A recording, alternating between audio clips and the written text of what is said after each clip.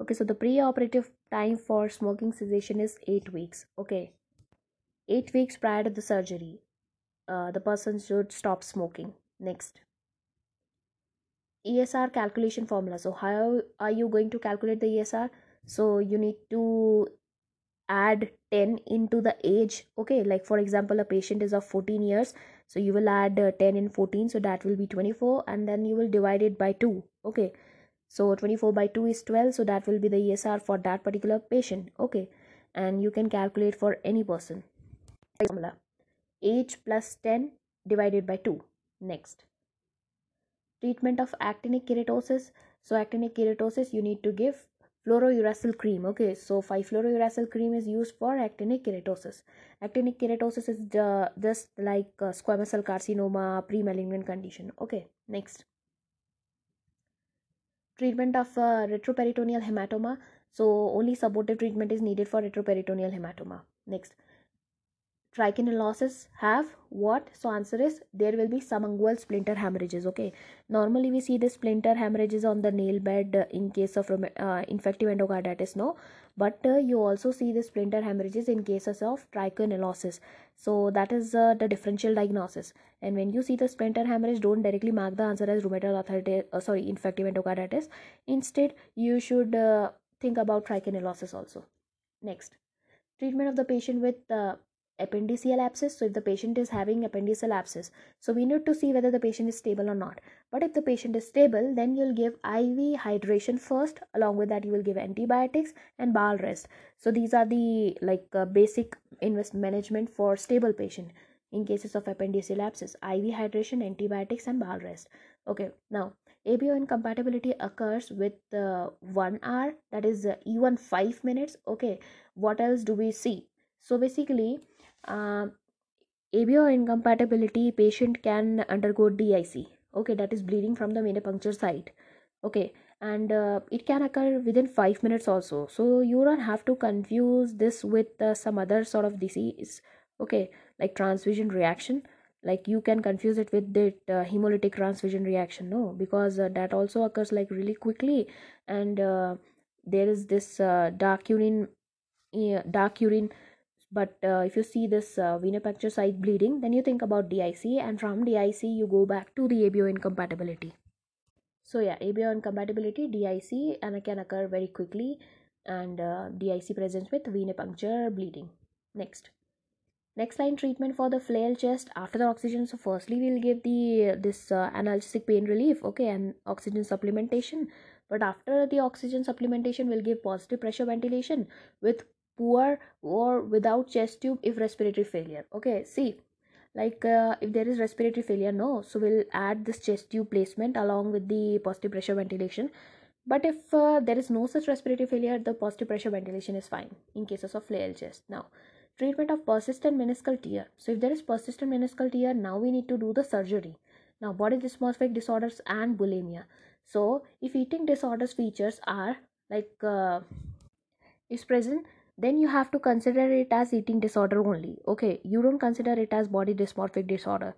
If the person is saying that he is not comfortable with his body and there is so many disturbing elements in the body, then you consider it as body dysmorphic disorder. But there are, if there are some compensative behavior or binge eating sort of thing or something like that, then you think about the bulimic disorders. Okay, also you will see the BMI. Next, treatment of mild to moderate sunburn. Okay, so if it is mild to moderate, then you need to do cold compression first. Okay, then you will apply the calamine lotion or aloe vera, and the third thing is oral NSAIDs. Okay, so cold compression, calamine lotion, and aloe vera, and the last thing is this oral NSAIDs. Okay, for the pain relief, cold compression, calamine lotion, aloe vera, and oral NSAIDs are used for mild to moderate sunburn. Next, Charcot striates plus elevated bilirubin and alkaline phosphatase. What is the diagnosis? So it is this primary biliary cholangitis or primary sclerosing cholangitis. Okay, so see, if you see that Charcot trials are there, okay, but there is no such bilirubin, like there is very low bilirubin and there is this very low alkaline phosphatase, then you think it is cholecystitis. Okay, not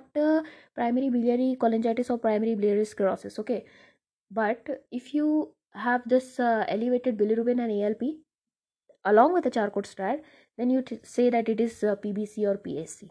Okay, so with this you can differentiate. Now, Treatment of Zaris-Hexamer reactions. Okay, so whenever the patient with syphilis comes to you and you give them the medication therapy and suddenly all the toxins come out, which can lead to the Zaris-Hexamer reactions.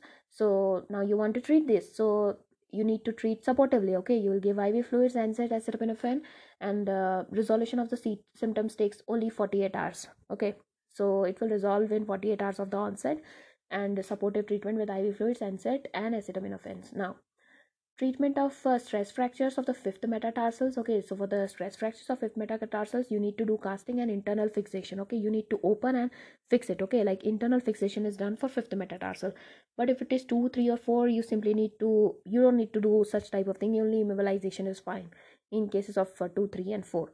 But in case of fifth, you need to do internal fixation because this fifth metatarsal is highly prone to the avascular necrosis. Next, treatment of mild to moderate pulmonary blastomycosis. Okay, so see, if it is mild to moderate pulmonary blastomycosis, then you will give oral itraconazole. Okay, but if it is mild to moderate and disseminated blastomycosis, then you will give IV amphotericin B. Okay, so IV amphotericin is B is given with disseminated condition or severe blastomycosis or blastomycosis in immunocompromised patient.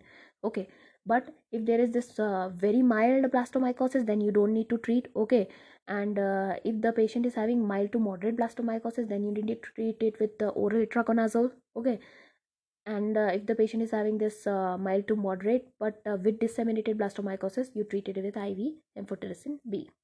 Next, patient with major depressive disorders who are older may develop dash in the later life, so they will develop dementia. Okay, so this depression can ultimately leads to dementia in elderly patient. Okay, next, otitis media with effusion usually resolves by itself within weeks and do not require treatment but require follow up. Why?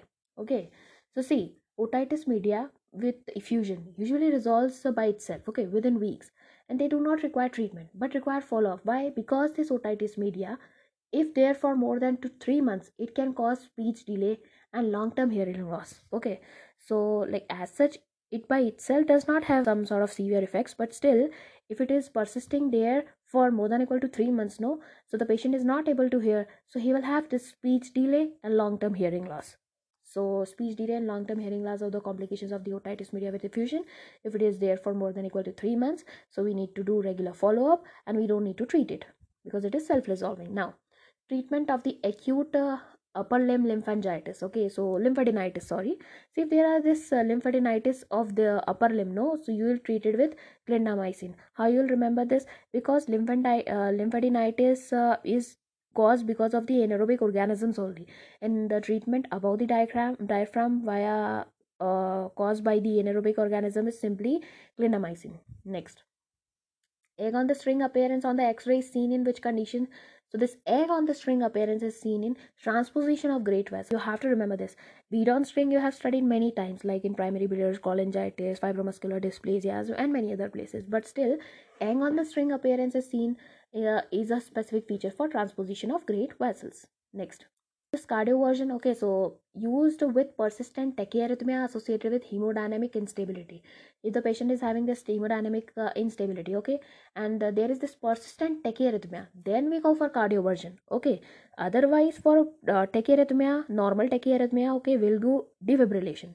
But for persistent tachyarrhythmia and the patient is in hemodynamic instability where we immediately can't do defibrillation, then we go for cardioversion. Next, knee dislocation can cause the limb threatening to dash artery, like limb threatening injury to which artery? So it is popliteal artery. Okay, so knee dislocation can injure the popliteal artery. Treatment of limited meningioma. So if it is limited meningioma, then we'll do the surgical resection only. Okay, umbilical hernia is most common in dash infants, so it is mainly seen in African American descent infants. Okay, umbilical hernia, African American descent. Now, choroid plexus papilloma may resembles the ependymoma. Okay, but the mechanisms of the hydrocephalus in both is different. So in choroid plexus papilloma, it is also located in the ventricles only, and this ependymoma is also located in the ventricles only of the brain. Okay, but the mechanism by which they causes hydrocephalus is different. Why? Because this ependymoma is a tumor of this ependymal cell lining the ventricle, and it can cause the obstructive hydrocephalus. Okay, but this choroid plexus papilloma choroid plexus itself secretes the excess amount of CSF, and when it like it has its own tumor, so there will be like very high CSF production. Okay, so the two mechanism is different. With choroid plexus papilloma, it increases the CSF production, and with ependymoma, it leads to obstruction. Now, treatment of actinic keratosis, I already told you, fluorouracil cream. Okay, next. Treatment of neonatal herpes simplex virus or varicella, both are same, acyclovir. Okay, and this acyclovir is also used for the treatment of eczema herpeticum, which is a complication of atopic dermatitis. So, eczema herpeticum is a complication of atopic dermatitis, and for the treatment of that, we need acyclovir. Now, treatment of comedonal acne. Okay, so treatment of comedonal acne is very easy. Like, we only have to apply the topical retinoids. Okay, because it's not inflammatory, no, so only topical retinol is fine. Now, when do we use defibrillators? Okay, so defibrillators, they provide a high energy shock to synchronize the rhythm, okay, in the patient with a ventricular fibrillation or the pulseless electrical activity. So if the patient is having this pulseless electrical activity or this ventricular fibrillation, no, so that time we used defibrillator, which is a high energy shock wave which synchronizes the rhythm. Okay, next. Treatment of stable patient with appendiceal abscess. So IV hydration, okay, antibiotics and bowel rest. So only supportive management is done for stable patient with appendiceal abscess. Okay, microcephaly with open fontanelle, is it benign or pathologic? So it is benign, okay, and reassuring. Okay, but if microcephaly is there and there is this closing fontanelle, then you have to think about the genetic disorders. Okay, open fontanelle, microcephaly, it's fine, but if fontanelle is closed, okay, and microcephaly is there, then you have to think about the genetic disorder. Next, so carefully read in the question whether they are mentioning the fontanelle is open or closed. Okay, because if it is open, then the answer will be reassurance, but if it is closed, then you have to think and rule out the cause. Okay, now, yeah, now this CML, that is chronic myeloid leukemia, also has hyperviscosity. Okay, therefore it might have the features similar to the sickle cell disease. Like what features?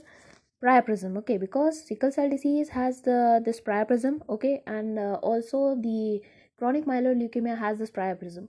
But in sickle cell disease, the sickle cell occludes the microvessels. Okay, but in case of CML, there is the hyperviscosity because it's a tumor of the WBCs. No, so WBC number increases, and therefore it causes hyperviscosity. So both have priapism, but you have to carefully see whether it can be sickle cell disease or CML. Next. ABO incompatibility occurs within 1 hour, even within 5 minutes. So, what do we see now? So, we see for DIC because associated with ABO incompatibility from the venipuncture site. Now, next line treatment for failed chest. If oxygen therapy is done, we'll give positive pressure ventilation. Okay, we can also give use this chest tube if there is respiratory failure. Okay, chest tube if respiratory failure and positive pressure ventilation. Now, Adams-Stroke syndrome. So, what is this Adams-Stroke syndrome? So it is due to the cardiac dysrhythms. Okay, so if there is cardiac dysrhythms, like heart is not working properly, rhythms are very random, very vague. Okay, then because of that, there can be Adams-Stroke syndrome. Okay, what are the ECG finding? You'll see asystole, you'll see AV block, you see ventricular fibrillation during the attack. Okay, so during the attack there is ventricular fibrillation, but after the attack you see there is asystole and AV blockage is there on the ECG. Okay, clinical features will be paleness, then loss of consciousness, okay, and then flushing. Okay, so person initially becomes pale, then there is loss of consciousness, and after he awakens, okay, he will be like fully red, like flushed up. Okay, so paleness, loss of consciousness, and flushing. If this is a sequence, then you have to think about the Adams-Stroke syndrome, which is because of the cardiac dysrhythmia. ECG finding will be asystole, AV block, and ventricular fibrillation during the attack. Next, what do we do to evaluate like if there is a knee joint dislocation? Then we'll measure the ankle brachial index first. Okay, why? Because as I mentioned, knee dislocation can occlude the popliteal vessels, okay, popliteal artery, which can lead to this peripheral artery disease sort of thing. So for that we need to measure the ankle brachial reflex, okay, index first. If it is less than 0.9, then we can confirm that there is peripheral artery disease. Okay, otherwise it's okay. So remember the value 0.9. Yeah, so that's it.